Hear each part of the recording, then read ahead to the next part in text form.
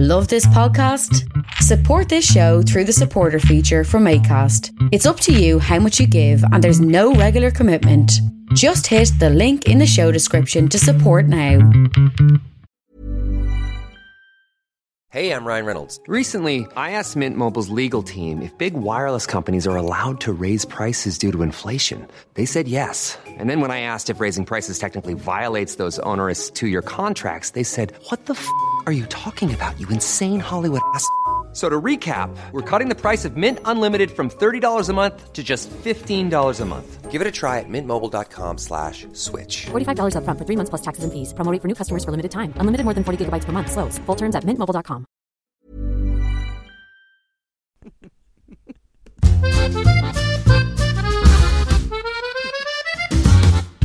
Welcome to Ambridge on the Couch. I did that in a smooth way because that was a smooth intro. An in-depth look at the Archers with me, Harriet Carmichael, Jeff Thomas, Lucy V. Freeman, and our Executive Director, Cooper.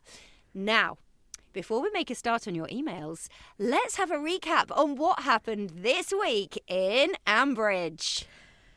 We began the week with Susan offering to help Alice with the non-funeral. How do you do that? Unslice some bread for the ham sandwiches. Susan is the only one who can talk any sense into Brian. Alice was wearing a jumper and said, "Mum, give it me," which was a surprising downshift for her. Did you hear that? Yes, I did. And I thought, I don't think Lucy will like that. Mum, give it me. Anyway, Susan was nice for 2 consecutive days, so to redress the balance, I was expecting her to have firebombed St Stephen's by the end of the week. Helen was being pass-ag with her dad about Lee's girls. "Oh, we're way past that, Dad. Yes, it was your fault, but let's not dwell on your stupidity, you cretin." Lee reckons the girls like Helen, but that's because she gave them a tenner for cigs and not a sodding flower bracelet this time. Helen persuaded Lee to stay by telling him to go, which confused him so much that he quietly wet himself and decided to stay. Linda, thankfully, is giving anyone unlucky enough to find themselves staying at Brooker's B&B a fighting chance of not experiencing a sleepless night and botulism. She pointed out that David probably should not be wandering around the kitchen with shite all over his boots or sneezing over the worktop. There was also the loo issue. David got a bit uncomfortable talking about this, which makes me suspect he's probably the one that's made them decide that David, along with Ben and Ruth, have to use the downstairs loo as the poo loo. "David, we can't have one of your log jams ruining it for the guests." You see the level of detail here. On what other soap would you ever know which loo the characters poo in? Linda was the world's most unmysterious mystery guest, which I suspected would probably push poor Ben back into a decline again. But it was David, who seemed incredulous that the guests should get a clean bed, was the one who struggled with it. I did think that was a slightly odd bit, to be honest. Yes, I get that the general public, by and large, is a bit irritating, but anyone going to stay on a really rural working farm is going to be delighted at the prospect of calves and lambs being born all over the place. But I do see that a burly farmer wandering about in his undercrackers covered in afterbirth is probably going to delight them slightly less.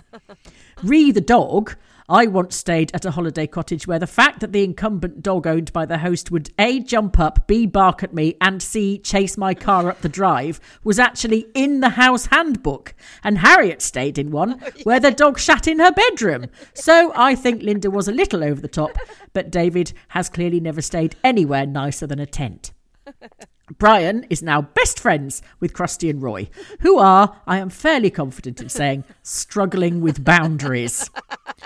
It is very difficult when someone is A, old, B, bereaved, and C, used to being indulged all their life, not to feel sympathetic and also murderous at one and the same time, especially when the person concerned nicks the best armchair, nods off and farts contentedly in the corner of your sitting room while you're sweating away decorating. I wasn't exactly sure why they were redecorating in, as Krusty said, exactly the same colour it was already painted. Surely the whole point of redecorating is to pick something ill-advised and garish so that you can feel a spasm of fury about it every time you look at it for the next 5 years. Or maybe Roy was particularly attached to that shade of greige, biscuit, taupe, mushroom. Roy is still oversharing wildly with poor Ardil, who popped back to pick up his packed lunch. Ardil sounded ready to clump Roy round the head and was reduced to sending him to run round the garden looking for the architect, who I bet wasn't even there. Lillian was still struggling to come to terms with Tony and Pat's betrayal at the start of the week and was refusing to share the funeral car with them. But to be fair, I'd think twice about sharing an enclosed space with two people who live on leek soup and lentils. Anyway, Tony was back on repair shop duty, fixing carriage clocks and slide projectors and God knows what else. All of Ambridge must be living in total shit heaps, with people clambering over piles of broken ornaments to get down the landing. A reconciliation was effected in the workshop, though, by Lillian falling off a ladder and spraining Hollerton Junction, though, so that was all right. And finally, I think it is about time we should stage an intervention. Someone in the village is clearly struggling and is in an appalling situation that everyone appears to be powerless to prevent. Krusty. She is spending every evening trapped between Roy and Brian. Despite Alice having written out every instruction for the dinner and stuck it on the fridge, Brian was utterly helpless about the oven until Krusty rescued him. Couldn't find plates and forks for the pudding until someone else with ovaries arrived, and Roy chunted on about the Gay Grables architect in the background. Krusty, get out. You are single. You don't need to do this. Don't, for God's sake, take on a rescuing role for an elderly man to whom you are unrelated, who has been profoundly dismissive of you and your views on several previous occasions, and becoming the sole companion of a dribbling spreadsheet obsessive. Remember those halcyon days of Eric? Get out. Get out now. The end. Well, you can just imagine Kate going, oh, it's fine because Kirsty's looking after him. Yeah, now, exactly. So I don't need to do anything. Has anyone seen Dad? Never mind. Krusty's got it. Yes. Well, that's what's so funny, isn't it? That Alice, I know she said she couldn't join him for supper. No. But it's only Alice who's running around sort of trying. And I actually found her quite patronising, though. I know she was only trying to help, but... Oh, Dad, you've still got your apron on. That was just, so I what? mean, I know, I really sort of cringed. Yeah. I hate it when Brian was sort of put in this... infantilized position. Completely, yeah. And it didn't quite ring true. No. I think he probably would have slapped her for saying that. And also, what is hilarious about a man in an apron? It's just, it's even... You can understand... Jill saying, "Oh, Leonard, you've got my apron on," but not a young woman finding it hilarious. Yeah. It's just a bit... But also, I mean, Brian probably shouldn't... I mean, if I was Kirsty and Roy, I would have said, please don't be so silly. You don't need to cook for us. Yeah. It's unlikely, isn't it, I think that a widow or widower would... the week after they've been delivered 12 shepherd's pies would then go, oh, well, I'll cook for you guys. It's my turn. Yeah. It's my turn. Come round to mine. I think it's just a given, isn't it, that you accept the food from other people while you're going through a difficult time. Yes. You don't need to worry about paying them back. Exactly. So if I was Alice, I might have had a quiet word with Kirsty and Roy and just gone, don't worry, I'll have him tonight. Yeah. And and obviously Alice is I'm doing everything, but they just need to share Brian around. Yes, Brian here, Brian there. I haven't heard Kate in the same room as him. No, she's just buggered off because she's got all her new ideas and plans, and she's counting gaps. Left him behind. I'm too busy saving the world, so sorry. There's Dad. a gap, and there's a gap. And there's a gap. She's just got a notebook with the word gap written 742 times. But I did love the fact that we heard Roy again. Yes. 'Cause I've missed Roy. Really? Yeah, because, Roy has turned into quite a funny character now. And actually, I think his and Kirsty's relationship is quite sweet. It's hilarious. It's not as funny as his and Ardill's relationship. Oh, my God. That's so Ardil weird. just sounded like... Okay, just 2 more words and I am having you. I've had enough. I cannot listen to you banging on again. I know, but you would, wouldn't you? Because also Roy's so thick, and he was like, "Oh, I'm really sorry, I'm late." And then Ardil was like, "It's okay, Roy. It doesn't matter. Let's get on with the day." And then Roy was like, "Yeah." And then anyway, so just before we do go, I know I'm late for work and that, but.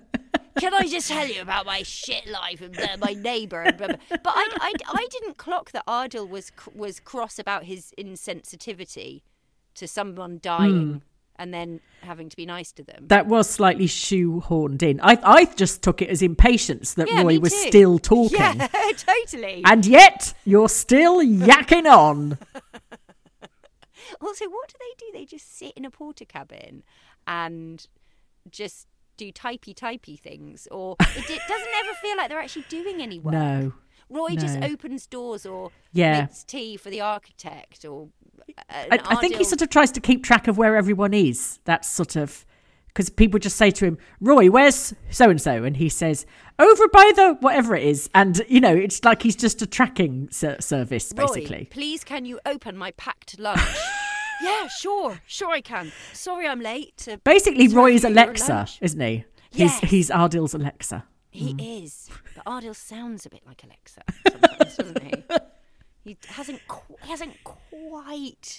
quite relaxed yet, has No, he? not yet. But then maybe that's Roy. Maybe just living in close proximity Yes. with Roy or working with close proximity just gives you a certain suppressed Yes. fury, I'd imagine. You're right. His formality is just is a barrier to stop Yeah. anybody Yeah. getting to know the real Ardil. Least of all, Roy. I wasn't imagining it, was I? She said, Mum, give it me. She did.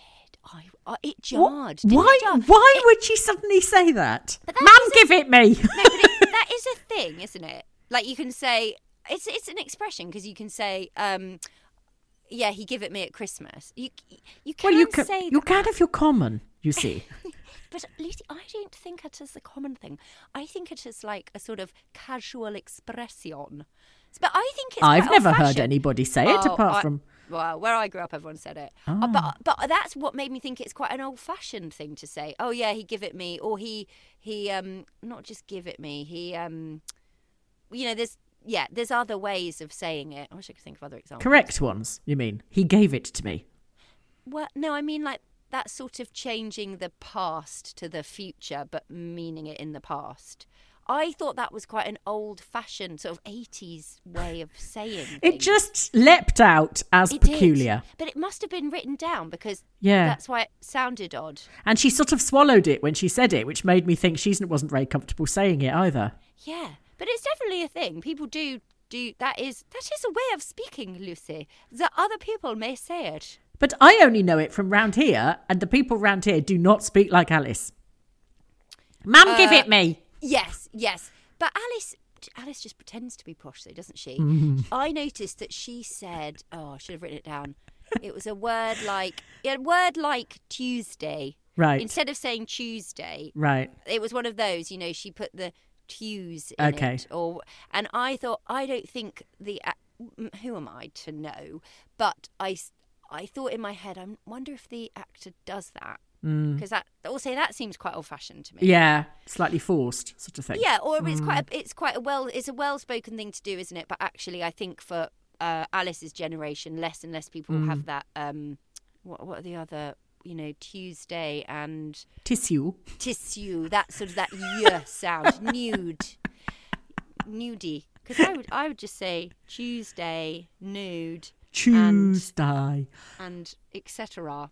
So what I'm saying, Lucy, is I think she's putting on Alice sounds posher than she is. Okay. Don't you think? Yeah. Sometimes but it sounds a bit. I still don't think she'd say, Mum, give it me. Well, do you want to write in? Yes, I will. Yes. I wonder if Kerry Davis wrote it just to annoy you. Yeah, he did, definitely. And folk. Actually, it was what I like Nadia to- Ahmed this week, I think. Oh. Well, also, it's I've got a friend who cannot bear. She's actually training her boyfriend to stop saying H. Because, you know, H is the new H. Yeah. I guess it's what they're taught at school because it's more phonetic, isn't it? So I hate it. No, I can't be doing that. I think a lot of people over the age of 40 do not accept it. Because it's incorrect. That's why. But language is always evolving, Lizzie. Yeah. Because my kids all say it. I don't mind because it's what all their friends say. But Language I is know always evolving is an excuse. It's laziness. on the adverts they say HSBC, don't they? HSBC. Oh, talking of adverts, Yes. Christine has emailed us and said, I didn't have to miss Harriet too much this week. I just popped into Lidl to hear her. Yes. Still there. Still hanging around the stores vocally.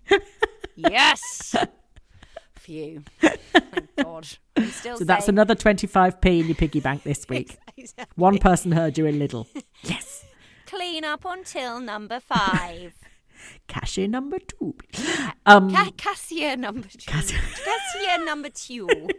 Please. But you know what made me laugh was, you know, when Roy and Kirsty were tucking into the beef bourguignon, the beef Wellington. Beef Wellington, yeah. And Brian went, oh, and this is one of Jenny's classics. And Kirsty went, oh, it's one of Jenny's. Yeah. And Roy went, wow. And I thought he was like, there's some, because it had come out the freezer. Yeah. And No, she's not in it, Roy. She did. But there was this really funny Posy Simmons. Do you know Posy Simmons? Yes. The cartoonist. Yeah. She did a sketch, you know, back in the day, and it was such a funny thing. It was like a very middle class dinner party, and they were serving. I think the granny had died or something, and they were serving a shepherd's pie, and the mums just had to say, "Oh yes, this is one of Marjorie's. We just got out of the freezer." And one of the guests was like, "What? Marjorie, who died in 1987?" And it was just really funny. There is something a bit weird about eating a dead person. I know. Even if it's been in the freezer. My instinct was, ugh. Mine too. But then I thought, why? That's ridiculous. But I didn't know if Roy's reaction was, are you actually joking? Brian, you've been given plenty of fresh lasagnas. Can't we just have another one of those? But I guess he has to, that's the thing, isn't it? He has to clear his freezer out now to get all the rest of the stuff in. Yep. All those well-meaning lasagnas, yeah. ladies dropping by Yes. with foodie food. What did you think about Helen and Lee? Oh my God. Helen is getting worse. She actually said to Tony... So they say. Well, yeah, that. No, Yeah. She said that to Lee, but she also said, the thing is, she said something along those lines. The thing is, Dad, Lee's actually becoming a half-decent father. He's getting a lot more confident in being a father. She was so patronising. Yeah. And I actually... Lee is her eldest son. I swear to God. 100%. Yeah. She was basically saying... Obviously, he's not a good. You know, he'll learn. He's learned a lot from me. Yeah. About parenting. Yeah. You know, and the boys will come to respect him as a father figure, but he just needs to put his toys away first. The way she speaks to him is unbelievable. I know. Yeah. And although I actually clapped her for saying, "You go if you want to," yeah, because I thought that's a really grown up thing to do, to say to your partner, you know, put your kids first. Yeah. But she was so direct when she said yes. it, that if I was Lee, I would have been like, oh do you hate me? Because she just went, well, you could go. You could just go. But also, she was quite sneaky there, because if she'd thrown a wobbly and said, Lee, don't go, every time they'd had a row forever. Yes. He would have been able to say, I gave up my girl. No, actually, he'd have gone, I gave up my girls for you, Helen. And now she can say, I said go if you wanted to. Yes, You're not Lucy. entitled to be pissed off now or sad or grumpy or miss them or anything, because I said go. You chose not to, so shut up. Oh, my God. She's like a brick wall, that girl, isn't she? She is. He will never, ever, ever move her. No. But also I did, you know, when someone says something and anyone else would say, you'd go ha ha ha and think it's a funny joke, but then when she said so they say, I thought, you actually believe that, don't you? No, because she actually didn't say it in a sort of no, so they say. Yes, I know. Yes. Yeah. So they do say. Yeah. So they actually so they literally say. No, they really do say that. They actually really do. I'll show you the email. Lee would just go, sure, yeah, sure, Tony, yeah. Mabel and Evie, sure. So he's so sort of he's so nervous. He's always hopping about, isn't he? He is jolly. twitchy, Mr. Twitchy, and he's so. You just want to go, come on, Lee, yeah, have some balls or make them bigger or something, because you just sound thick. Like when he's like, no, Tony, I want to thank you because I didn't even think about the fact that, you know, he's just that I could say no to my. Exactly. Like, come on, Lee, you used to have a brain before you met Helen. And she replaced it with a frozen one. How did you wipe your bottom before you met Helen Lee? It's so sad, isn't it? I know. And I just thought, and like, she's so manipulative that she's basically now, Lee is going to be the father of her boys. Yeah. Well, he called them my sons, didn't he? Yes, exactly. And it's almost like she's turned into Rob now. Ooh. She's become, probably going to end up being a bit coercive. Ooh. Who knows? But I do actually really like hearing Lee for some reason. I like his sort of perkiness. Yes. And and when he got angry, a bit angry with Alicia, I was like, come on. If he's just showed a bit more of that fighting spirit, Lucy. Yeah. Because that's all he longs to do, isn't it? That's why he loves all the Marvel stuff and the superheroes. Because he'll come into his own when Rob comes back and tries to take Gideon away. Then, that's when Lee will karate kick him in the nuts or something. Did Rob call him Gideon? Oh my God, I forgot. I think he's called Gideon Jack, and they all ignore the Gideon bit and just call him Jack. Right. That's so weird, isn't it? Oh my God. Yeah, that'll be good. And he'll do some karate. Yes. We've all forgotten that he was the karate teacher. Yeah. I just said hiya. Sorry, Helen. I didn't mean to raise my voice so much. Don't worry, Lee. You are getting better. She's just like a brainwasher. Because she's so measured when she speaks. Yes. It's like when he said we need to talk. Was it? No, hang on. I can't remember who said it to who, but one of them, I think it was her, she said, we need to talk. Yes. And he sort of said, ooh, that sounds a bit serious or something. And I thought, oh, for God's sake. You could see the sweat breaking on his forehead. I have wet myself again, Helen. I think she sort of sounds mildly amused and indulgent of him. Like a headmistress. Yes. With the head boy, and she's worried that she's actually made him head boy and he wasn't quite ready for the responsibility. That's what I'm not angry with you. Yeah. I'm just disappointed. Yeah. It's that, I thought you were better than this, Lee. Helen, don't make me sleep in the shed again. I'm not going to make you sleep in the shed, but I am going to take away your Black Panther sticker weapon. For 2 weeks, it will be confiscated. And you are not allowed. The sticker chart is going back up, Lee. Give me that plastic Spider-Man. Give it to me. Give it to me. Now its arm snapped off, and whose fault was that? He'll just be to poor old. And then when he FaceTimes Mabel and Evie, she'll be standing in the background. Yeah. So he'll have to censor what he says. But then look at her mother. Pat says, Tony says, could you please leave us, Pat? And she says, okay. And she literally goes 2 steps outside the door and then listens and then pops back in again whenever she feels like chipping in. I know. I mean, as you said, apart from the smelly bottoms, if it was going to the funeral, I wouldn't want Pat in the car. I'd want it. If I was Lillian, I'd want me, Tony, and my mother. Because Pat's always blimming poking it in her nose in. And you have to have sort of your immediate family so that you can really cry and be sad together. Yeah. Yeah, Pat is Don't you think, though, that Helen has basically recreated the relationship that her mother has with her father? Yeah, completely. With Leeds. They've just replicated it, haven't they? Yeah, because Tony's a little boy as well. Yeah, and even the slightly kind of fond, oh, what's he doing now? I wonder if they did that on purpose, or I wonder if it's just coincidentally evolved like that, or I wonder if that was always... I think they've done it on purpose. Do you know, because I know a lovely little detail I clocked this week, which I assume is deliberate, is... everybody calls Jenny, but Tony always calls her Jennifer. Yeah. And you notice that in families, don't yes. you? Sometimes it's only siblings or parents that call the person by their full name, and everyone else calls them, Katie or, or Sammy. But I just thought that was quite a nice little detail, and that presumably has always been the case. Yeah. So... And it was funny when Lillian fell off. They always have to end it.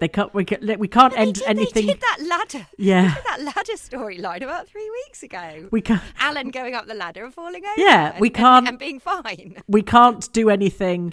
We can't do anything too emotional. So we can't solve it by talking and being rational. So let's just fall off a chair. It's ridiculous. I love you, darling. I love you. Ow! I love you. Oh, Lillian, you're hurting my ears. Yes, you're right. There had to be some. But do you know what? I didn't care because actually I'm just glad that this silliness is over. Yeah. It was a silly old grudge, and I'm glad that that's fine and everybody's. And Susan was the hero this week, wasn't she? I loved the way she just kept marching around telling everybody what for. She wasn't even waiting for a sort of but she wasn't even doing it tactfully. She wasn't even letting the ground the dust settle. She was just like, right, that's it, right, roll my sleeves up. While I'm at it, I'll go and tell so and so a few home truths as well. Exactly. I actually found her and Alice quite moving, because I thought, even though Alice is being a bit annoying, when someone like that happens, especially when you lose your mum, you need another mum figure to come and give you a big hug, don't you? And, and just say, you're not on your own. And, I actually found it so, because I think of all the people in Ambridge, I'd want Susan to be my mum, because she is so genuinely loving. She puts family above everything, doesn't she? And that's what I think anyone who's a little bit annoying or spiky or whatever, if they put their family above everything else, that makes them a really decent, loving person. And that's what she did with Alice, because Alice has been so awful to her. Yeah. And she just went, and she understood, didn't she? And then when she said to Brian, as you said, she just didn't even think about it. Well, she said she did think about it for 30 seconds, didn't she? But she was like, this is just so pathetic, And when she said, I really wished I'd written the line down, because I thought it was such a good line, the way she articulated it. She said, Alice isn't just dealing with grief. She's dealing with an addiction as well. But she said it in a much better way than that. Yeah.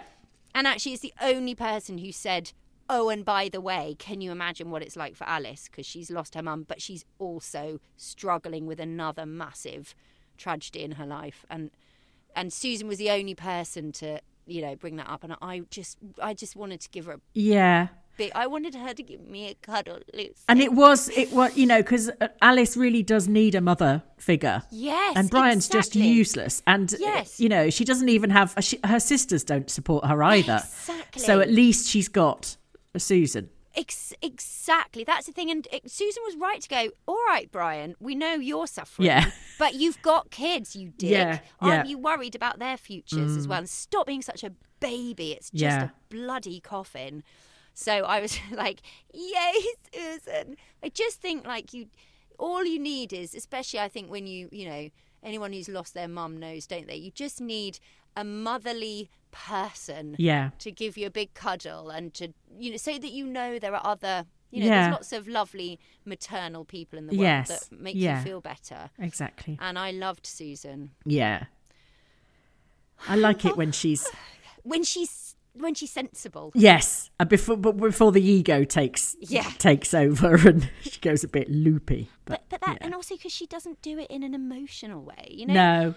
When sometimes the actors, when if it's a scene where somebody's crying and then often the other actor who's supposed to be the supporting one will cry too in sympathy, but you're like, no, that person doesn't need that. They just want you there to support them. They don't want to. Well, Susan is, annoying as she is, she's a blooming tough woman. She's been through a hell of a lot. Exactly. And that's what you need. You need somebody with a bit of backbone. You can't lean on someone who doesn't have a backbone. You can't, because they'd might fall break over. Them. Be a bit awkward, because I don't think they'd be able to sit upright for a start. So get complicated. But yes, Susan's definitely got a backbone. Yeah. Yes. Right. Let us do some emails, because we have many and various. But we didn't talk about Innes.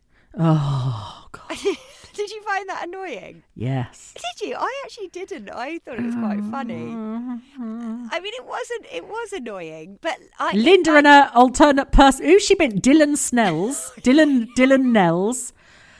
Oh, I thought, why is your obsession with using other names, you loony old bat? She gets a kick out of it. She does. A bit creeped out, wouldn't you? Yes. Like, and then when she said, how long is she no, Ben, I think we'll find Linda Snell is back in the room. I thought, Ben is a young man. He'd have crawled out of his own skin by now watching you do this performance, you nut job.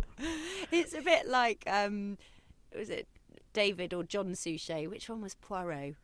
But when he was Poirot, I think it's David Suchet, he was always Poirot on set. Yeah, and he was a method actor, wasn't he? So yeah. He was, and I guess Linda, with her Amdram, loves that method technique. So she got I'm in real character, kick. Ben. So I know, but if it had been anyone but Linda doing it, it would have really annoyed me. Yeah. But it actually was I thought it was a very funny way. It ended up being quite funny, I thought.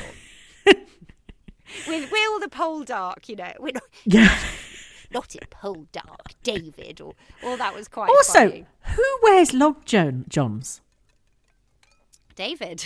Where do you even buy them now? Don't everybody write in and send me pictures of long johns. I don't want to know.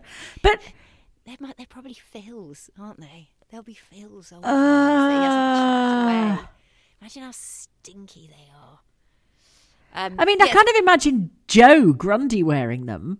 Maybe they're Joe's. But Maybe surely it's a David would farmery just thing. wear boxers and an old beer top, wouldn't he? That said, Lucy, it added to the comedy. We're not in a 1950s farce, are we? Sometimes we are in the Yes, apparently we are. This week we were, yes. And I People didn't mind falling it. off ladders left, right and centre. And I had some good old guffaws during that Innis Pickly bollocks, whatever her name was, episode, because I thought Ben and David actually were very. They had a good. it was supposed to be an Inspector Calls, wasn't it? Oh, So it was Oh, is that where the name's from? Inspector Ghouls. So it's an Inspector Calls. God, you're so clever. I didn't know that. I was trying to work out why the bloody hell she'd choose such a peculiar name, and then I thought, I thought it was an anagram of Linda Snell or something. I didn't think very hard about it, did I? Because it clearly isn't. But then when I actually listened again to try and remember the name, and I couldn't remember it. But of course it is. Of course it is. Well, what was Dylan Snell? That was the anagram. That's the anagram, yeah. Oh, right. Oh, you're so clever, Lucy. Very Not good. really clever. Very good. But anyway, yes. And you're right. If it was a farm, also you'd look at the photos and you go, "That's a bit skanky," but it's probably only like £35 a night. Yeah, and we're only it'll be staying there fine. one night. We just won't touch anything. That's probably. And we'll bring our own soap. Yeah. It's one of those places that's definitely not going to have soap. Yeah. And yeah. we should probably bring our towels as well. Yeah. It's a shared bathroom. Even if they've don't got know towels, don't use them. You just don't really know who's wiped their bum with a towel, do you? Yeah, there's something about a shared bathroom these days. Yeah. So Yep. unusual, unless you're Yes. hostel. Yes. I think And also. why does Jill get the ensuite? I know. I was imagining, does Jill have some sort of issue that requires her to, what with Mum's problem, she will be having the ensuite. Yes. And quickly, can I just, to clear up any confusion, Tony's carriage clock? Yeah. I thought Leonard had found a carriage clock that he wanted to mend. Do you remember that? Leonard found somebody else's old clock. Maybe it was David's. Yes. It was definitely a scene when Lillian was Yeah. bustling around and said, "Ooh, I'm going to fix this," and took it off. And then we didn't hear anything. But I remember saying to you, do you think he's... Yeah. do you think that clock story's going anywhere? But then Tony had a... So Leonard's was fixing Leonard. it, and then Tony's going, "Oh yes, I definitely did that. I've mended all. Look, I did the handle, and it now goes tick and everything. I'm great." Mm. It was. Did it not chime? Did it not chime for you, that carriage clock reference? Yes, But I'm It just still confused bewildered me. why they're doing the repair shop. But no, exactly. I guess that's why.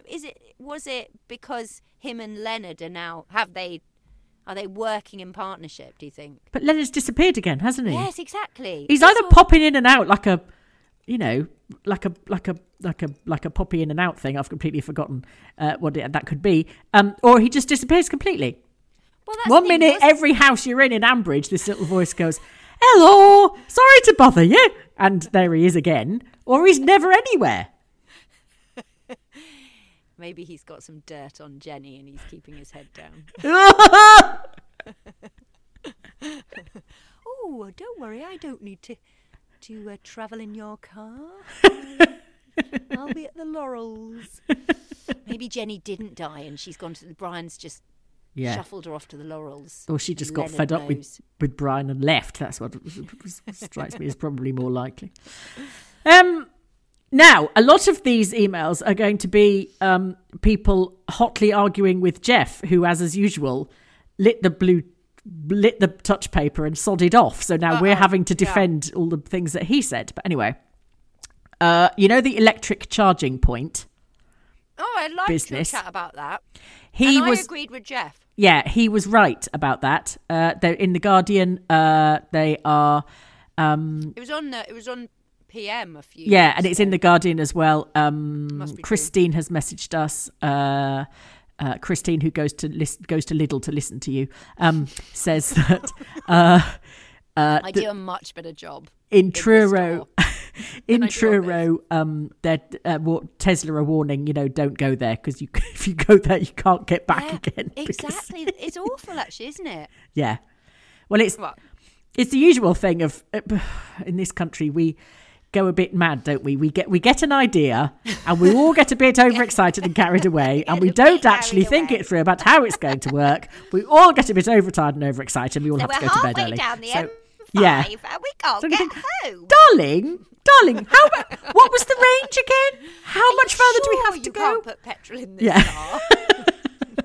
Where's the hole bit? But why don't they have them at garages? You Well, 'cause do, it would but take too long. Yes, it you- takes too long. yeah, doesn't it? you do, Yeah. and but there's loads, and so many of them are out of service because they're just broken and they're permanently broken. Giles Corrin wrote a big thing about it and said that he's given up with his electric car now But then if they have the electric, because he was spending most of his life at petrol stations, yes, more than he was when he was actually filling up with petrol, which must be a bit annoying. It must be so annoying. You spent a blooming fortune on that car. I would hate that panicky feeling of thinking, Oh my god. well, I hope I've got enough Oh, charge God. to get there. It's bad enough when you've got 30 miles in the tank. Yes. You're not quite sure. Or even your mobile phone is on 20% and you Oh. think, whoa, it's a bit of a gamble. It's a nightmare. Remind me to buy a battery pack. That's what you need. Like you can buy for your phone. You can I just- know I have one. And do I ever know where the sodding thing is? No, I do not. I've got one too, but I've got no idea. It's the sort of thing you'd only find it once you'd moved house. Yes. Or it's in that drawer where all the other things are, like Oh. bulldog clips and rubber bands and pencil sharpeners that don't work And your anymore. Monzo card. And, Yeah. But if it's going to be a charging point at Brookers, does that mean all the cars in Ambridge are going to drive there for the night or something? Or is it like, do you drive there before you go on a big journey? I don't really understand. Like, is it like a car park where you'd take your car for the night to charge it up? No. No, it is not. I don't know what it is. Well, how do you know it's not there? Because it's not a commercial one. They're not asking to charge other people's cars up. It's for their own use, Oh. whoever the new person is, I think. Well, then they'd only need one thing. They're not very big. Yes. In the roads around me, it feels to me like pretty much every house has got their own one. And then if you just go round the corner, there's about 4. And you just, people just... I always think they look faintly silly. Like it's like watching somebody charge up a Hoover or something outside, seeing your car plugged in. Yeah, You sort it of think, is a bit ooh, that's not very weird. grown up. It's ridiculous. I don't know why, because obviously And for they are a money not very to good travel thing to in you. terms of us all not not dying of the environment. But I think it looks quite futuristic still because I just think it looks silly. And I'm not having one at the bottom of my field. But what I don't understand is, but it wouldn't be a big deal then if it was just for their own private use. Yes, but it's just a bit odd that they want that when they were only supposed to be putting horses in there. You know, you could that's probably odd. get a horse in too. Just charge one up. You could get a horse charger. Yeah. Well, something's going to spring from that story. Is it? Yes. Well, there's going to be some B&B / Oh, let's just find out who it is. We don't know who. We still don't know who the sodding owner of Gay Sodding Gables is. We don't know who's bought the field. Would they just start telling us stuff? No, because Ardil said something weird when they were talking about Grey Gables. He said something like, "Oh well, it doesn't really matter for me." I can't remember. It was something like, "Oh well, I don't need to worry about the finances," or he said something because he's not the owner. No, exactly. But then it was. I sort of was thinking, well, what are you doing then? But I mean, does Roy seriously not know? But it was again, you know, there's so many opportunities. Yeah, but Roy's only got his own stuff in his head, hasn't he? He probably has never even thought about it. He's still Alexa. He's just trying to work out how to download BBC Sounds in case anyone wants to listen to something. I'm sorry, I don't understand that. That's what he's going to start saying to Ardil. I'm sorry, I can't help you. It's just so unbelievable, isn't it? But as you always say, that's why we love it, isn't it? Because we love the fact that when there's anything businessy or financy, it's just utter nonsense. So vague. It's like just a big hole of cotton wool, isn't it? It's like a child playing a shop and going, you give me the money and then I'll put it in the box and then I will give you some money back. What is change? But yeah, it's all a bit odd. How much are those apples? They are £50 each and that car is 20 pence. Do you have a charging point?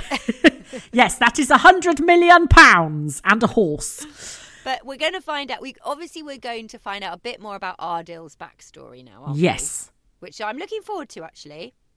Are you? Yes, no, I am, Lucy. I am. Okay, good. I am, because we want to see the vulnerable side of Ardil, don't we? But we want to see the human side. We want to see the human side. Yes. The human side. What's happened about him and Lily? Nothing? Nothing. Unless they're just shagging and we don't know about it. Yeah. And Linda's very accommodating because he's a long-term guest and part of the family. Ardil, I've reconciled myself to the singing, but if you and Lily could keep your voice down a little, keep your suspense squeaking down. Ardil's told us she's only coming round for the singing because they have that singing-y thing together. Lily hitting the high C's. Screaming. Oh, no, it was us doing the bells song. I see, Ardil. That's fine. Shut up. Lily had got hold of the end of my bell. Christine also says, because I was having a high old time getting myself and Jeff extremely confused about, he kept asking me complicated questions, which normally with you I can get away with it, but he's slightly more forensic, and he says, really? So how did that happen? And then I'm going, oh God, I don't know. But anyway. I noticed that actually. Yes. Quite a few times you would, can we just move on? Yes, I don't know. Stop asking. Anyway, look over there.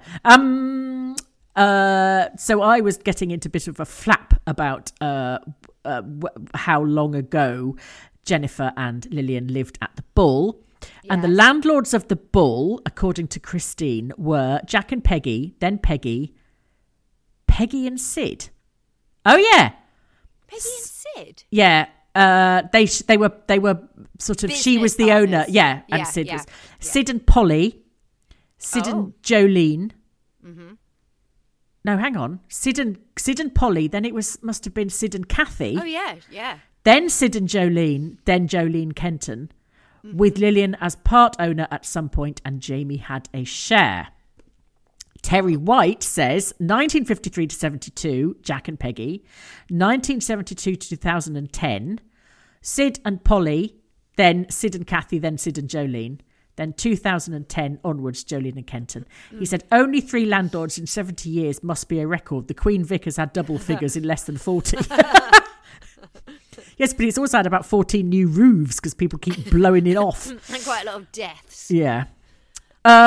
This is from Molly because Jeff said the unspeakable, which was... Oh, yes, he did. Is this the end of it? Now then, don't be silly. Yes, because of the older characters moving away.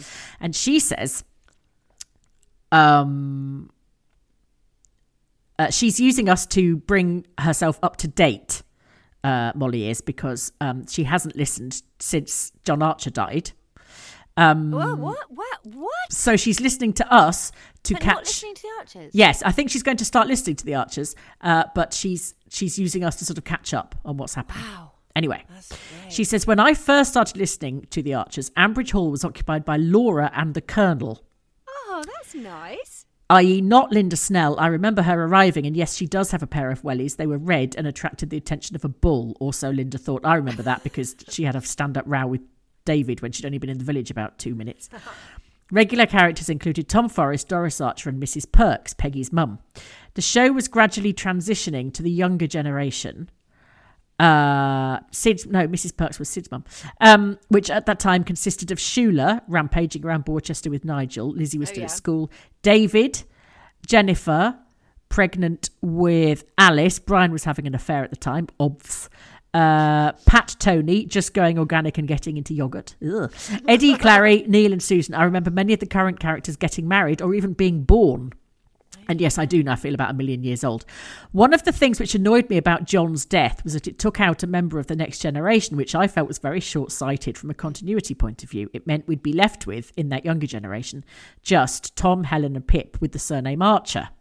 But setting that aside, the show did successfully transition to the next generation as older characters passed on, and the focus gradually moved, so I'm sure that as the current older generation ages, the show will do it again. It's definitely not the beginning of the end. I should also add that I also find it a bit weird hearing that Kenton is now a speaking character. He was living in New Zealand for most of the time I listened, and Kate was a missing person for absolutely ages with Jenny hunting the streets of London trying to find her. All right. Yes. I remember that. I remember Kate missing. I remember Kate being in it when she was a kid, though. Didn't they have her? Yeah. She was a kid in it, wasn't she? Because that was Kelly Bright, wasn't it? Yes, when she was a that's kid. right. Yeah. No, it was Susie Riddell. Was she? No, wasn't she? Wasn't she young Emma? Oh, no, was she was young Kate. Oh, right. Yeah. And then it was Kelly Bright, and then it was... Right. Yeah, it was Kelly Bright when they went to Glastonbury, yeah. wasn't it? Yeah. Oh, that's funny. Oh, wow. So I'd have had Susie back in the day. Here's a cool fact. A crocodile can't stick out its tongue. Another cool fact, you can get short-term health insurance for a month or just under a year in some states. United Healthcare short-term insurance plans are designed for people who are between jobs, coming off their parents' plan, or turning a side hustle into a full-time gig. Underwritten by Golden Rule Insurance Company, they offer flexible, budget-friendly coverage with access to a nationwide network of doctors and hospitals. Get more cool facts about United Healthcare short-term plans at uh1.com. Hiring for your small business? If you're not looking for professionals on LinkedIn, you're looking in the wrong place. That's like looking for your car keys in a fish tank. LinkedIn helps you hire professionals you can't find anywhere else, even those who aren't actively searching for a new job but might be open to the perfect role. In a given month, over 70% of LinkedIn users don't even visit other leading job sites. So start looking in the right place. With LinkedIn, you can hire professionals like a professional. Post your free job on linkedin.com/spoken today. Also, Jeff was talking about his dog eating meatballs from under Tesla's. I didn't really understand that. That was an in-joke? No, it's a real thing. In Holland... Yeah, I didn't understand it. It's people, a Holland thing then. Yeah, but when people are eating their lunch or whatever and they don't want their food, they just chuck it. But they don't chuck it in the bin, they just chuck it on the floor. Oh. But it's things like meatballs and hard-boiled eggs rather than, like half a sandwich or something. It's very odd. Oh, they just chuck it. Yeah, so Jeff's dog, who is a food obsessive, spends a lot of time. He basically has like a wedding buffet all the way down the road because he goes hunting around, finding all these things. And because Jeff said when he goes near a Tesla, it flashes its lights to say, get away. Because they've got this security thing on them. And Neil Gagan emailed and said, I just thought Jeff should know that when a Tesla beeps and flashes at you when you get your meatball from underneath it, it's alerting you to the fact that the owner has left sentry mode on and that it is recording whatever you're doing for posterity. Oh, God. There are presumably loads of Tesla owners near him with video footage of him fondling his meatballs. Take care, Neil. But I just love the idea that Jeff's dog is on people's Tesla cameras all over Holland. It's hilarious. Hunting around. People need to stop throwing meatballs. I know. They need to stop throwing food about. It's very, very weird. I guess it's fine because the wildlife will eat it. But what if a little hedgehog eats it by accident, Lucy? Well, they can eat those things. Are they allowed to eat meatballs? Yes. I thought you weren't allowed to give them anything but... Oh, no, you can't even give them bread and milk anymore, can you? No, that's the one thing you shouldn't give them. Okay. You give them dog food. That's what they like. Oh, okay. Yes. Meatballs, dog food. Not much in it, is there? No. Okay. Okay. Thanks. Admittedly, thanks, wildlife expert. Jeff's dog will also eat plastic bags and anything else it can get a hold of. Is it a Labrador? No. Oh, because they eat everything. They don't do eat everything. Oh, my yes. sister's Labrador is... it eats its own shit. It's disgusting. Yes. They eat their own puke as well sometimes. I know. Self-cleaning dogs. But yeah, saves you a job at least. Yes. Recycling, sustainability. Adam Davison. A couple more thoughts on the Jenny Darling funeral situation. Firstly, if Jenny knew she was seriously ill, I'm slightly surprised that she apparently didn't express any preferences on funerals, at least to Brian. Very good. I'm sure someone as organised as Jenny would want to have it all planned in advance. Yeah. She'd have made the quiches. Or maybe she did and Brian is suppressing the information. Secondly, why is no one considering Peggy's wishes? Because she's left the show. While everyone else in the family must have been aware that they would, or at least might, outlive Jenny, Peggy would certainly not be expecting to, and it must be horrible for her. They say that burying a child is one of the hardest things you can do, and as a regular churchgoer, I'm certain Peggy would have been absolutely mortified if she'd heard that Jenny wasn't going to be given a proper St. Stephen's send-off. Yeah. But no one seems to be considering what would be best for her for a second. That's the Aldridges, I suppose. Round, isn't it? Nice of Alan to sort of do. Oh yeah, he's so good at. He's so good with his parish. He's so present and so engaged. Jenny who? Jenny. Jenny. Jenny she wouldn't mind. Was it? Give Sheila a ring. See if she can pop down. Oh, the loafer lady. Loafer. Yes. What's happened? She's died. She's died. Oh. Pegged it. No. Oh. Terribly confusing. Oh. Usha, did you know that loafer lady had died? No one tells me anything. I did her will, Alan. Because that's the only thing I do. I'm allowed to do that. No, that's a very good point. Yes. But then I guess she died. She died quicker than she assumed, didn't she? Yes. And also, I'd said that I thought that Jenny was born in the Bull, and he says, according to Jock Gallagher's seminal 1988 work Return to Ambridge, Jenny was born in Felpersham Cottage Hospital. Oh! Jock Gallagher took over as head of BBC Radio in 1971. Up until then, the backstories to the characters hadn't really been fleshed out, so he, in his spare time, created a history that went back in time between the wars and beyond, and also mapped the local geography. Wow! So he covered loads of things like the courting of Dan Archer and his younger brother Ben for the affections of Doris Forrest. Doris Forrest, ridiculous name. There was Return to Ambridge, which was set at the end of the Second World War when Jack Archer is demobbed and returns to the village with his heavily pregnant 19-year-old Cockney wife Peggy. It also covers Jack's descent into alcoholism. What's the dude's name? Josh Gallagher. Jock. Oh yeah, Josh Gallagher's a singer, I think. Jock Gallagher. Yeah. Doesn't really come up. Oh yeah, Return to Ambridge. Mm. Oh, that's very cool, isn't it? Yeah. I get sweet. Actually, it must have been such a thrill when the actual lives started to, I guess because people would have been, once they got into the Archers, they would have been gagging to know the backstories. Yeah, where did these people come from? Well, it's like Brian, I've always wanted to know what Brian's upbringing was. Oh, do you think he's going to write an autobiography? And what his parents were like and all that sort of thing. And we're never going to know that. And it's like Krusty, what did they do to her to make it come out like that? She's a terrible daughter. Though she does go up occasionally, doesn't she? To see them. Yeah. She went up after Ren. And she went up to stay with them after she got jilted, didn't she? Yeah. Didn't come back for a while. I wish Brenda would come back. Yeah. Yeah. Still no mention of Phoebe, was there? Or Debbie, to be fair. If one of them can come back from South Sodding Africa, surely one of them can come back from Scotland. Crying out loud. At least mention the other people in the family. Yeah. At least pretend that Debbie's coming. Yes. There's no way Debbie wouldn't have. She would have come back the first week. Yeah, I know. Can't be that. I mean, how difficult is the carving out in Hungary, or whatever they're doing, lambing? Maybe they come out sideways or something in the Hungarian one. Get somebody else to do it. Now, we've had 2 emails in swift succession from Laurie Jones. Oh, yeah. And I did check with her at our Zoomathon that she was okay with me reading these because you'll see why. Okay. Right. Can I tuck into my olives? Absolutely. Am I going to enjoy this? Good. Right. Laurie Jones, 20th of February. She says, this is sent at 8:00 at night. She doesn't put hello or dear Lucy and Harriet or anything.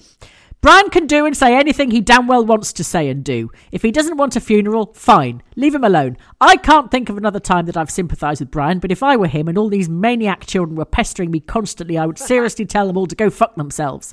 When the funeral home runs out of space for Jenny's dead body, they can call Brian and ask him what he's to do with her then. Maybe if he ever has 10 minutes alone, he might come up with something. If my kids bombarded me non-stop with annoying drivel, I would disown them. Disown them all, Brian! Except for Rory, who has had the decency to ignore you completely. Leave it all to Rory. And speaking of funerals, I'm astonished that Kate hasn't yet proposed a green burial. So simple. Just wrap her up and stick her on the banks of the Am, where Jenny can become one with Brian's chemicals still hanging about in the soil. So that was her somewhat strident first email. The second one, sent 21st of February at 5:30. After sending that email yesterday saying that Brian should tell everyone to fuck off and leave him alone and about the funeral, I remembered that in a previous email I said that Jill should tell everyone to fuck off and leave her alone but about stuffing Rosie with sweets. The therapist in my head asked me why I took such strong supporting positions on 2 characters who I generally dislike. That's when it occurred to me that my support of these 2 old assholes might be because I'm 67 and still working more than full time to support a household comprising myself and 3 adult relatives plus a 4-year-old and never get a moment to myself and wanting to tell everyone in my life except the 4-year-old to fuck off during every waking moment of my life. And therefore, I am as big of an asshole as Brian and Jill. Thanks, Ambridge on the couch. You just saved me a $300 therapy bill. Whoa, I am not going to tell Laurie that she's not working hard enough. No, I think that is what is known in the trade as projection, Laurie. Laurie, how about a bit of me time? Give yourself a nice warm bath. Put some bubbles in it. It was so much better. She'll ring in and tell you to fuck off next week. Yeah, too bloody right. Yeah, but it was only Alice that was pestery. To be fair to the other kids, they did just sort of bugger off, didn't they? And, yeah. And that's totally right. Kate would have had very strong opinions, except that her excuse is that she's now, solving the carbon the environment equilibrium problemo. Yes. I've been learning about that this week. Now, equilibrium, Lucy. Were you that? No, you know about no. That? What about CO2 equilibrium? Oh. Yeah? Mm. No. What is it? What's the theory? It's like a balance. So, oh my God, I can't even remember actually. It basically has to be. So the CO2 has to be balanced in the atmosphere and the liquid. So if there's more CO2 in the atmosphere, what liquid? There has to. I like the sea or a Coke can. I think the Coke can was like a metaphor for the sea. Was this a dream? It was a voiceover. Oh! I read the script. I just didn't retain the information. You didn't understand what you were reading. That's basically what happened. Anyway, it's all an equilibrium. Basically, the more there is in the air, the more there is in the sea. So there. Thank you very much, and thanks for listening. That was a public information announcement from That's the basically Conservative MP for the Minister for the Environment, That's Harriet about- Carmichael. It's all about a Coke can. That's sort of the equivalent of the business information. Yes, you get in the absolutely. Not What are you quite working on, fine Justin? the- I'm actually working on the CO2 equilibrium. Oh, marvellous. That's really interesting. Yes. Do you want a Coke? I was reading about that at the. No, they always say, "Oh, that came up at that farming seminar I was at." They're always. That's what they do. They never do any fun, except for David and Ruth, who are always like pulling sheep out. The other farmers just go to conferences. Yes. And buy things, but they don't actually do any work. I am clapping my little hands with glee when the bill for that bloody great thing that Stella's just brought comes in. Especially now Brian's feeling all sort of cuddly and cozy Yes, with everyone. he's going to lose it, gonna isn't he? Lose it. Oh, Brian's coming. How with much? Vengeance. 15 grand. And she's I going to am go, enough. Adam said I could. And Adam's going to go, oh, I was so tired. I can't remember. I was having a nervous breakdown. I don't know. I was pushing a rice paper boat down a river. Huh? Oh my God, this shit is going to hit the fan. Couple of weeks. Now, did you know that somebody confused you with Fee Glover? Yes. Did you read that already? No. Okay. No. This is from That's Elizabeth a really Bartle, good sign. who says, Is this on Twitter? Because I can't really access Twitter at the moment. why not? I just find it's got so confused Oh. for me that I'm sort of having to leave it alone a bit. Okay.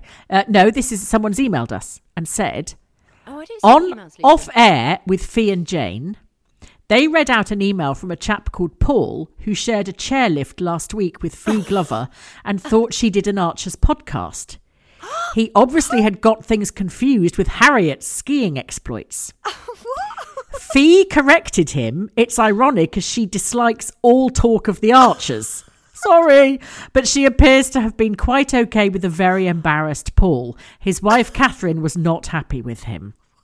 Was wondering whether Harriet was mistaken for Fee Glover or any other podcaster on any chairlifts. So yes. Paul was on a chairlift. Yes, and was with Fee Glover and said to her something like, oh, I know you. You're the one that does the Archers podcast, aren't you? God, oh my God, I'm so happy about that. And she's like, are you having a laugh? Yes, because she absolutely My podcast loathes the gets Archers. 1 million downloads a month and it's not about the freaking Archers. She probably pushed him off the chairlift. Yeah. Yeah, Wow. well, if she didn't, his wife did. Oh my God, that's incredible, Lucy. I'm so happy about that. I'm quite a lot younger than Fee Glover. But maybe she was wearing many hats and goggles. Hats I've worn on chairlift. Hats I've... Well, the next email, funnily enough, Harriet, I'm doing another The One Show link. It's amazing. Talking of hats, Neil Gaigan has messaged again and said, blah, blah, blah, blah, blah. This really made me giggle in a charity bookshop the other day. Maybe Jeff or Fabrice could do a talk for the WI. And it's a book called Locomotives I Have Known. It's a lovely old book, actually. It looks really nice. I hope he bought it. But yes. Carriage clocks I've known. All of them broken by Eddie. That's brilliant. This is from Mairead McRae, who says, I remain a regular listener to the podcast. There's an element of defiance to that, Mairead. Thanks, Romana. Thank you.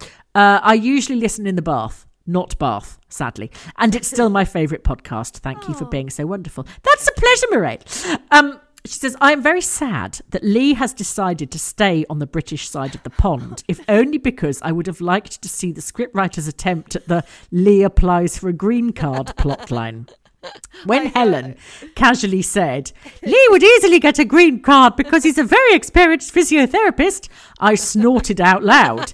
It is very hard to get a work-based green card, and employers often have to prove that there isn't a US citizen who can take the job instead.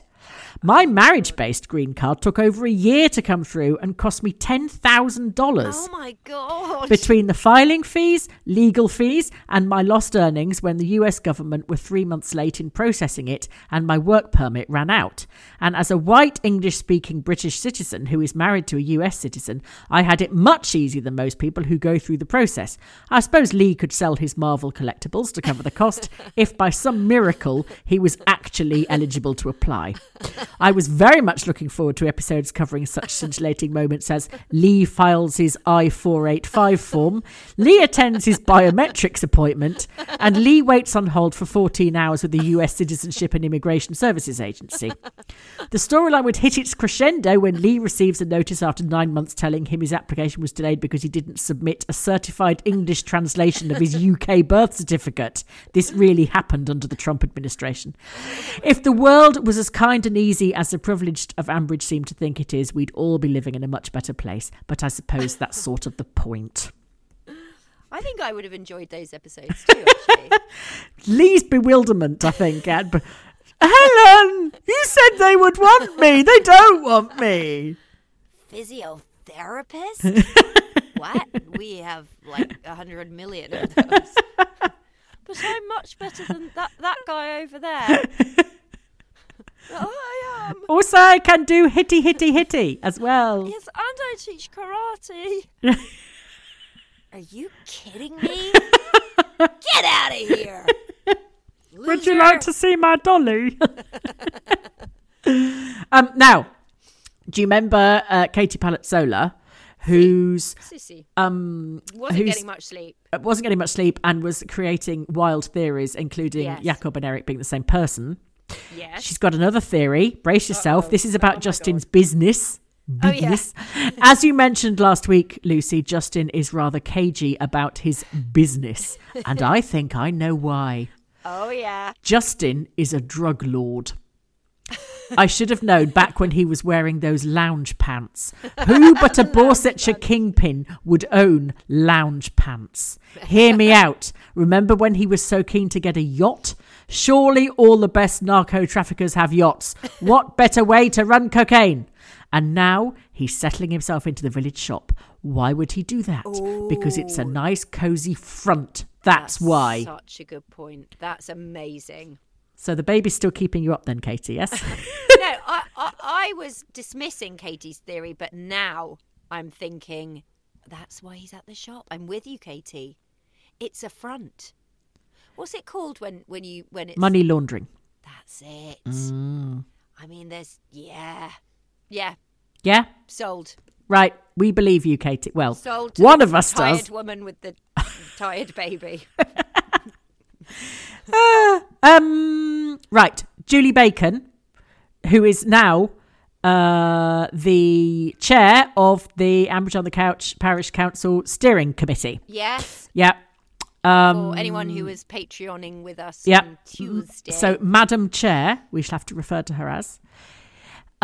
I would describe myself as second to no one in my admiration for Jeff, but cannot let his views on the need for funerals to pass by unchallenged. He is plain wrong. Yes, I actually agree with this. In recent years, there's been a rapid rise in direct cremations where the deceased is taken to the crematorium and disposed of with no ritual and no one in attendance. This has been accompanied by a rise in people contacting clergy with a sense of unresolved grief. A funeral is not for the dead, but for those left behind.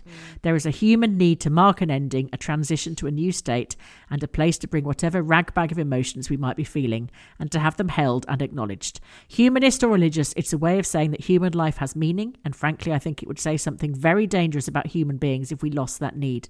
Some of the most moving stories from clergy colleagues are about funerals held for people with no known relatives or friends, where sometimes it's just them and the funeral director, where regardless, in my faith tradition, the person is described as known and precious to God and commended back to God. Oh God, that's made me a bit wee. In Brian's case, I don't think his objection to a funeral was about a wish for no fuss, but for a simple denial of reality, a raging against the dying of the light, as Dylan Thomas put it. In his self-centeredness, he was seeking to impose that denial of reality on everyone around him. He couldn't see that by doing so, he was impeding the process of everyone else's grieving. Thank goodness he's got past it. Yes. Here, Julie. Also, I feel like the ritual is so important, isn't it? Mm-hmm. But so is... It's not just for the family, it's for friends as well, because you want to go and pay your respects, don't you? So, I mean, I can see the appeal of, a quieter, more stripped back, even if it's in a forest. Yeah, I mean, you don't have to have a glass carriage and black horses with plumes, do you? Do. But you yes, you do. Yes, that's a must, in my opinion. 6 white horses and a crystal carriage. No, you don't. But you've got to offer. When my mum died, it was COVID, so we could only have 30 people in masks, and although it was really, really sad, it was also hilarious because of all the masks. But then afterwards, we had lots of tiny COVID-y gatherings because so many people wanted to come together and you want to see us or we wanted to see them and you want to talk about the person and you have to be able to do that. And because one person touches so many people's lives in so many different ways. Some people know people as one thing, and then when you all get together, you get this 360 picture of who the person was. And I think you get such a sense of relief because I think even the most tragic funerals, terribly, terribly sad ones, you still get a bit of release after it, don't you? And everyone always says, don't they, you'll feel better once the funeral's over. Yeah. And you dread it and dread it and dread it, and then it happens, and then you think, nope, that was, I do feel better. Yeah. And maybe some people need it in order to have a safe space to let their emotions go crazy. Yeah. To release. Yeah. Also, some of them are just fun, aren't they? It's really funny ones. Especially when the music doesn't work properly, or it's that the tension in the church can be, or you accidentally snort and giggle, and because even when you're so sad, you let out a snort or you giggle instead of cry, and it's because that's just your emotions reacting, isn't it? But yes. Some of them are right good laugh. Especially if it's an old person who's had a good life, then it's really fun. I remember when William was little, he was about 5 or 6. He was at a funeral, and I can't remember who it was, but he was fascinated by the dead. Because I'm trying to work out who that would fit into in terms of members of my family that had died or friends of family that were died. But he was fascinated by the curtain coming round and hiding the coffin. Horrible. Oh, not the going off into the fire. Just the curtain coming round, and then he said, "Does the curtain come back?" And they go, "Ta-da!" Because we'd just been to see a magician. So he thought it was some sort of, he was all expectant excitement, waiting for whatever, And I said, "No, they've just gone now, Will." And he was like, Oh, they're not coming. Oh, right. There's a bit missed opportunity there. Blimey. Oh my God, that's brilliant. The ceremony. It's like a bit like being in the theatre, though, isn't it? That silence. Is quite tense and awkward. Yeah. And then you can only, once you applause or you cry, that's your only. Yeah. Because I always find sometimes in funerals, because crying, if you go to a funeral in Italy or somewhere, and, there's a lot of wailing. Yeah. And it's very loud. But the Brits aren't very good at loud crying, are we? No. And we try and keep it in a bit, which probably isn't very good for us. And, but once you've had a drink, that's why you need to have a good wake, isn't it? So you can have a good old drink and a dance and a cry. Yeah. Yes, exactly. Oh, I haven't been to a funeral for ages, Lucy, actually.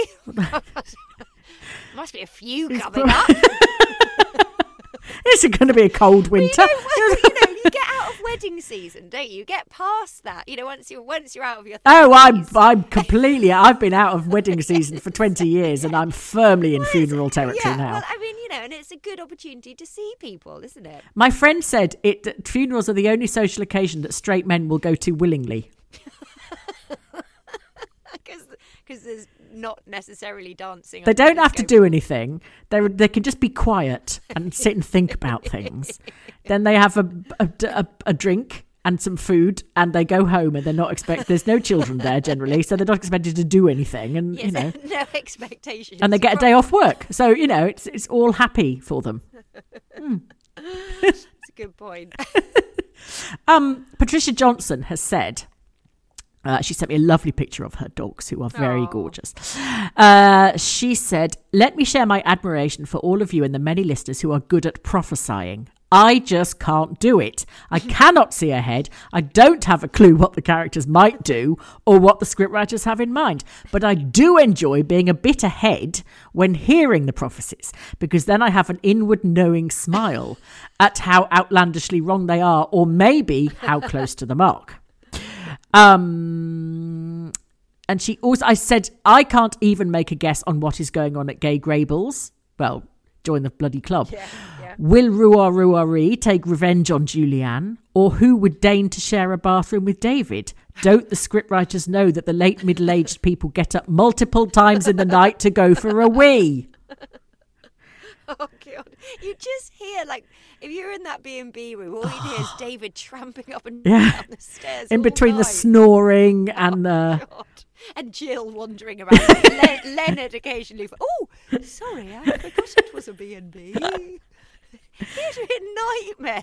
Ruth, you'd wake up and find Jill putting a cup of tea down next to your bedtime table at 3 o'clock in the morning, completely silently. I've made you a ginger cake. Woo! I've made you a ginger cake. And then she'd go out again. In a nylon nightie. Crackling away. Oh, there's going to be some antics in that B&B. Oh, God. I hope so. Have they actually got anybody booked in? Or was it just Linda Snell? No, they haven't got anyone booked in. I don't think. No real guests. No, and that's why it's just a bit weird, isn't it? I mean, yes. I mean, but I guess it's gonna this. Yeah, no, I don't think you can book. Well, no. Linda, no, you can book because Linda booked. She said I'm making a booking. Yeah. So there's some sort of rudimentary booking thing. Maybe they've got themselves on a website. Oh. Or no, they're not Airbnb. No. Maybe they've got themselves on a, they wouldn't be classic cottages. Cheaposhitholes.com. That's what they're on. They're probably on booking.com. Luckily, you can cancel within 24 hours. It's the kind of place that you'd go to if you were going to a wedding. Yes, and you thought we'll just stay somewhere nearby. Oh yes, but then they've missed a trick, haven't they? Because if they're hiring out the barn for weddings, why don't they actually do up the ensuite bedroom and sell it as a wedding suite? But honestly, the effort they've gone to has probably cost them about 400 quid, and they've got one room. I know. When he said he didn't even say we've done up the bathroom. He said we freshened up the bathroom. Yeah. So you cleaned it? Yeah, we've given it a run round with the toilet duck. That's fine. Exactly. That'll do. £60, please. Thank you.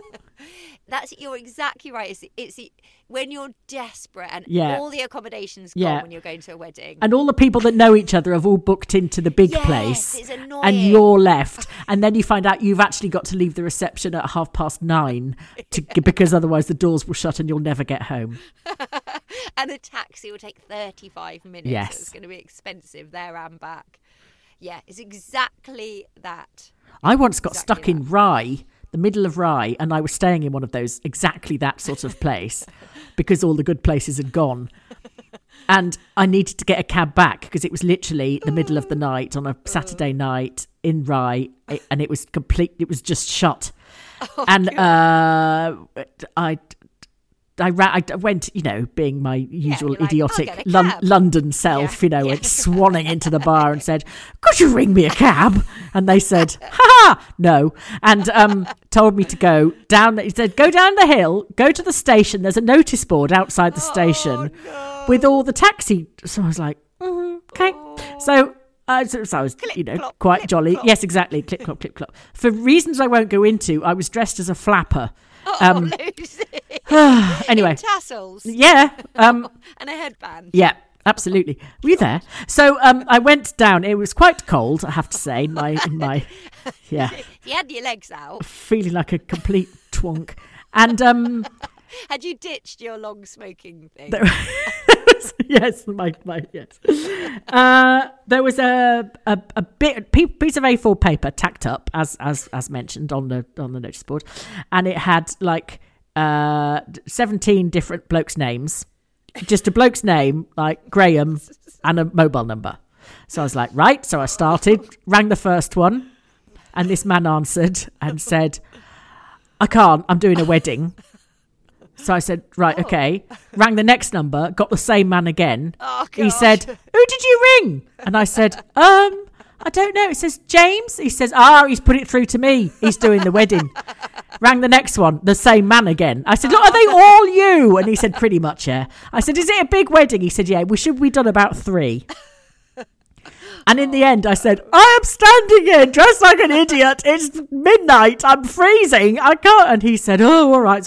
So I basically sort of travelled in someone's wedding taxi to get back to my place. But yes, I'd imagine... The bride and groom. that- yes, just Eddie Grundy picked you up. sat in the back with his mobile sex shop. But yeah, so... Like the Charleston. Da, da, da, da. So when Inspector Calls said to Ben, could you call me a cab? And then could you immediately cancel me a cab? I thought, ooh, both of those things are easier said than done. Yes. Yeah, but she did it on purpose, Lucy. She did. I know, but I was thinking you just wouldn't get as far as being able to book anyone unless it was Rex. Well, there's only Rex. I mean, Yeah. she might as well have said, can you call Rex? Yeah. Can you cancel Rex? Yeah. And also you'd go, no, I can't cancel the taxi because they're on their way. Yeah. Cancel the taxi. Yeah. No, Ben was very sweet and very good, wasn't he? He was. Okay. He had some funny little acting. When he offered to look at her arthritic knees, I was thinking, you've given up. You haven't qualified. You shouldn't be looking at anybody's knees, mister. But anyway, bless him. Yeah, we're all going to forget he's a nurse, though, aren't we? Oh, Because yes. He's just going to be the B&B owner. Of He's one gonna- room. Oh, poor Yeah. Ben. He's basically just going to be the next Rex, isn't he? Oh, God. He's just going to become a Rexy drifter. Every time there's a sort of a role required for something, he's going to suddenly start being it. It's such a waste of education. Yeah. Shame. Mm. Anyway, Oh, and now now, let's go over to the picket line yay! at Bridge Farm.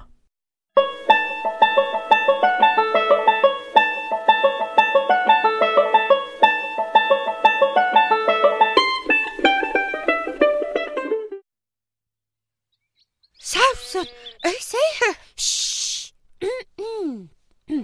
Thanks for coming, Mr. McPickett. Sorry to be so cloak and dagger, but obviously we don't want our employer to get wind of anything. Is that why we're meeting in this goat field? Ow! Get back! It's our Emma's alfresco dining experience, actually. That beardy one's having an alfresco dining experience on my laptop. Move behind here, then. There's a very strong smell, isn't there? Is that the goats? Or the food, or Tony. We're never sure. Anyway, thanks so much for coming.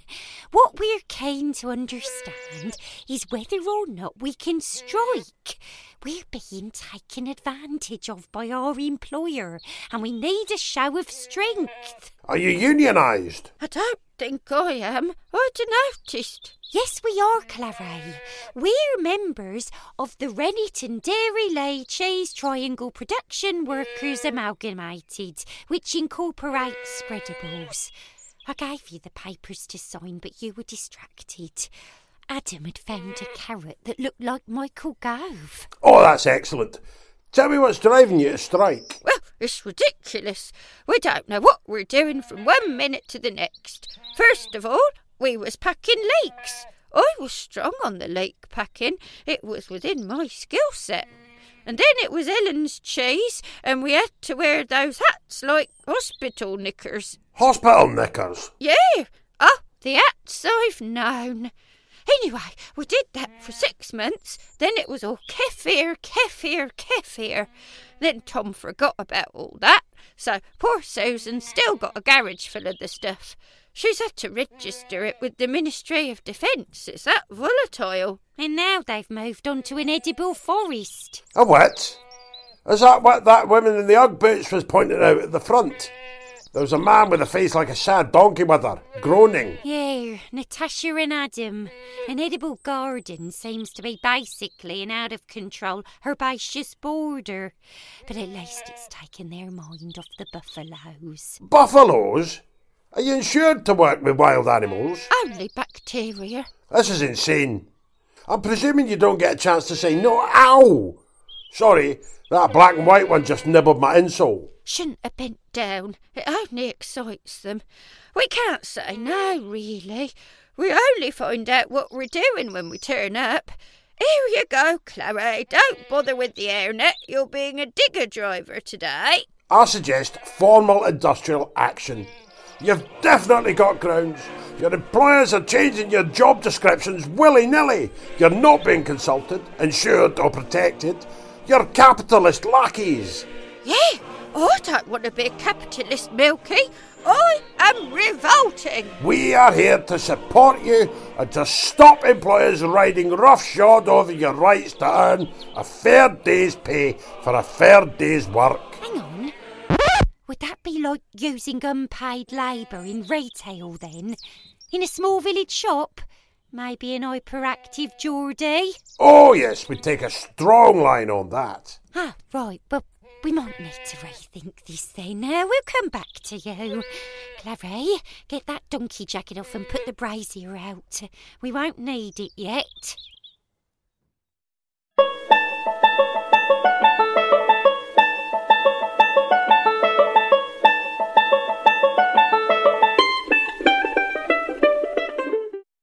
Very good. Loved it. Loved it. Lucy. She says modestly as she was in it, but anyway. The writing, Lucy. The phrase. I thought I did very well there. Very yeah. well. I genuinely thought it was really good. The writing. I haven't heard the acting. I just read it and sent. Should I do this bit? Yes. I'm embarrassed. You do it. What? I can't do it anymore. You do this bit. You're better at it. You can't do it anymore. I can't do this bit anymore. I haven't read off this script for such a long time. Oh, for the love of God. If you'd like to visit patreon.com and look up Ambridge on the Couch. Oh, so you're doing it now, are you? No, I'm just learning off you. Okay. Yeah. You can support us at any subscription level. You could... You are so annoying. You can find us on Facebook. On Twitter. At OnAmbridge. I'm on Ambridge. I love you. Febreze is at Fabulous Febreze. Or you can email us at ambridgeonthecouch at gmail. At gmail.com. Spillage in aisle number 5. Don't forget to social distance. Oh no, that was a while ago. We're not doing that anymore, I don't think. I think they've pulled it. Now, you know I said... Have you got a little plus card? Sorry. Comes out.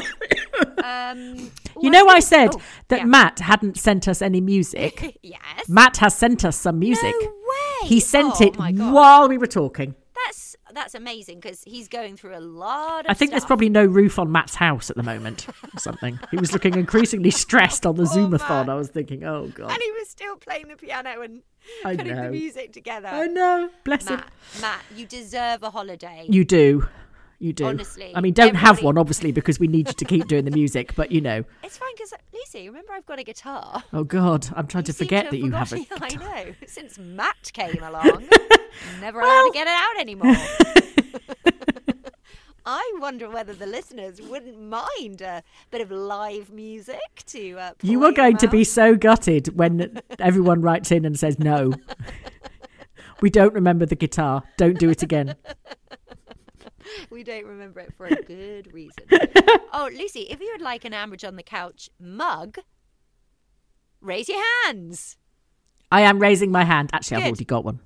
Yeah, but you've got a terrible one. Oh, thanks. I've made Julie's. Should I say that? So it was my birthday present is terrible, and you've made Julie a nice one. No, that's but nice. yours was prototype 1, which was a failure because I hadn't got the layout right. Oh. Julie's has turned out Quite all like right. Do you like it? Well, No, Julie's is actually really, really good. Well, it's decent, and the next one will be a bit more decent. Decenter. Yes, and then in about 6 months there might be a really good one. Okay. So if you'd like a mug, hang on. That's what we're saying, basically. Yeah, but if you want a cheap mug.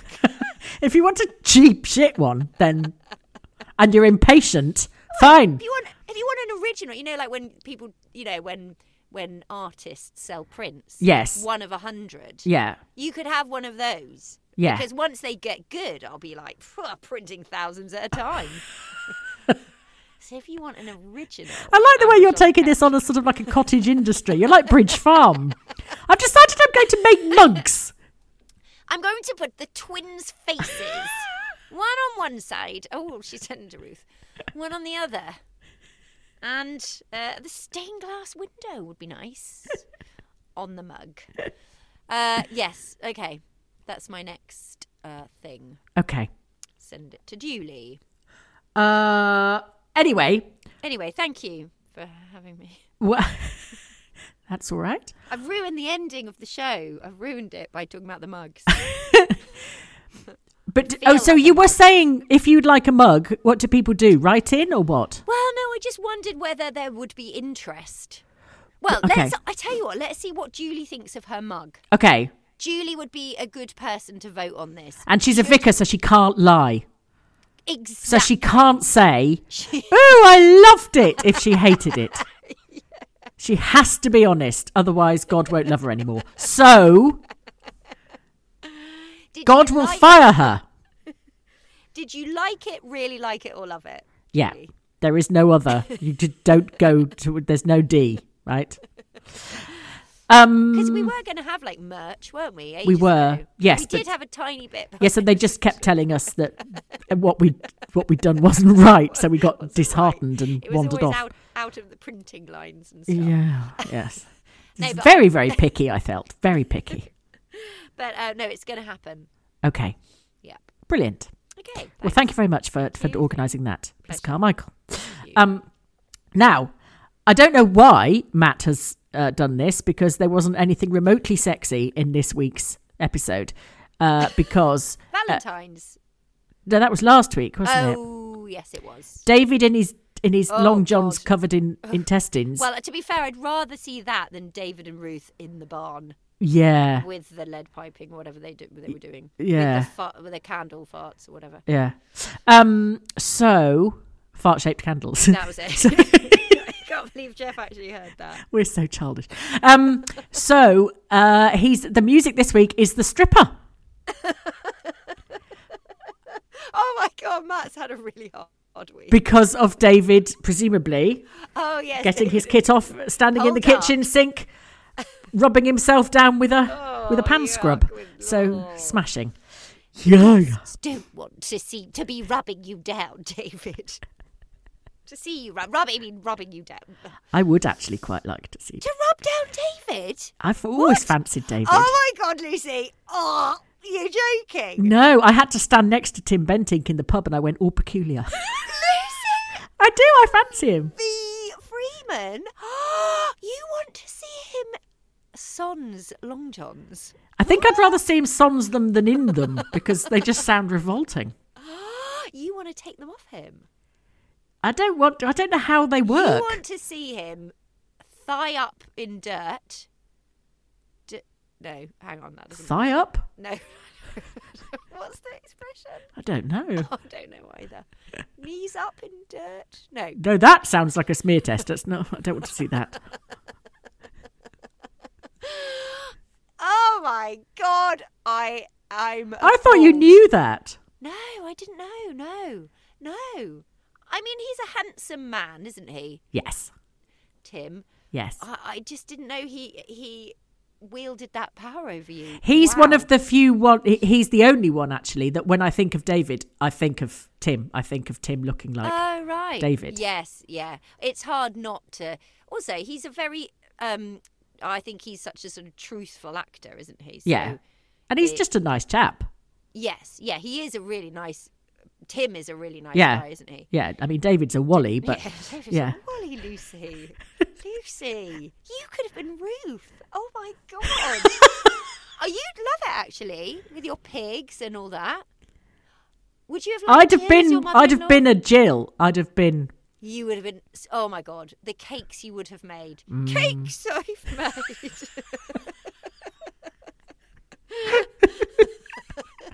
I wouldn't have been in the lambing shed or walloping cows the on the road. arse, I think. No, okay.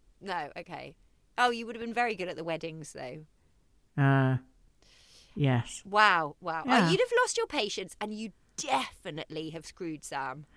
Yeah, well, if he was tiddling around with that bloody toy farm and talking to people and talking to imaginary people and that I would have lost my temper with that, I think. I can't imagine, yes. But you'd like him when he put his leather jacket on and got his guitar out. wouldn't you? Yeah! Oh, God, now you've given me the ick, as the Ute says.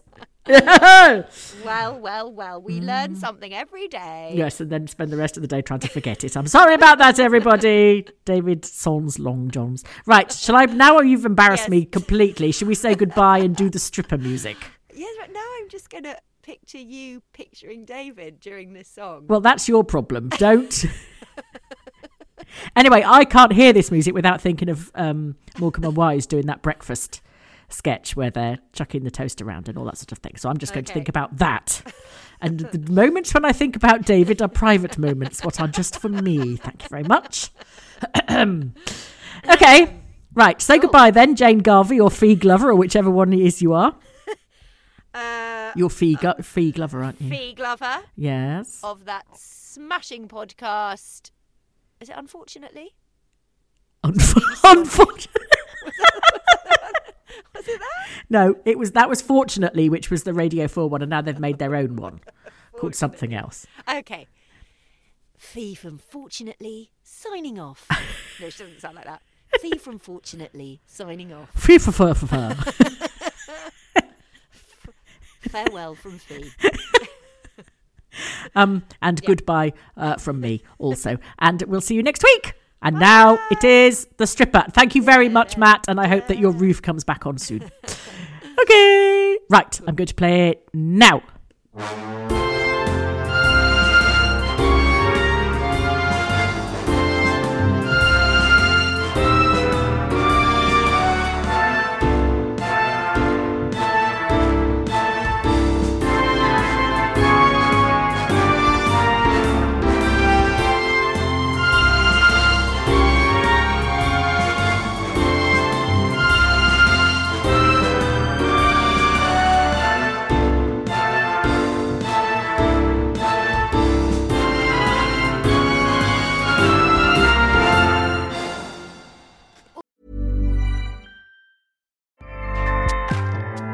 Acast powers the world's best podcasts.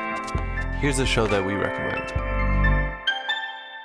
The Real Housewives is a guilty pleasure for most, but if you're looking to not feel guilty about that pleasure, tune in to Everything Iconic with me, Danny Pellegrino, where I break down all the messy moments and behind-the-scenes antics of Bravo's popular franchise. And on Everything Iconic, I also interview celebrity guests like Kelly Ripa, Keke Palmer, Drew Barrymore, Cameron Diaz, and more about their guilty pleasures, their past work, and so much more.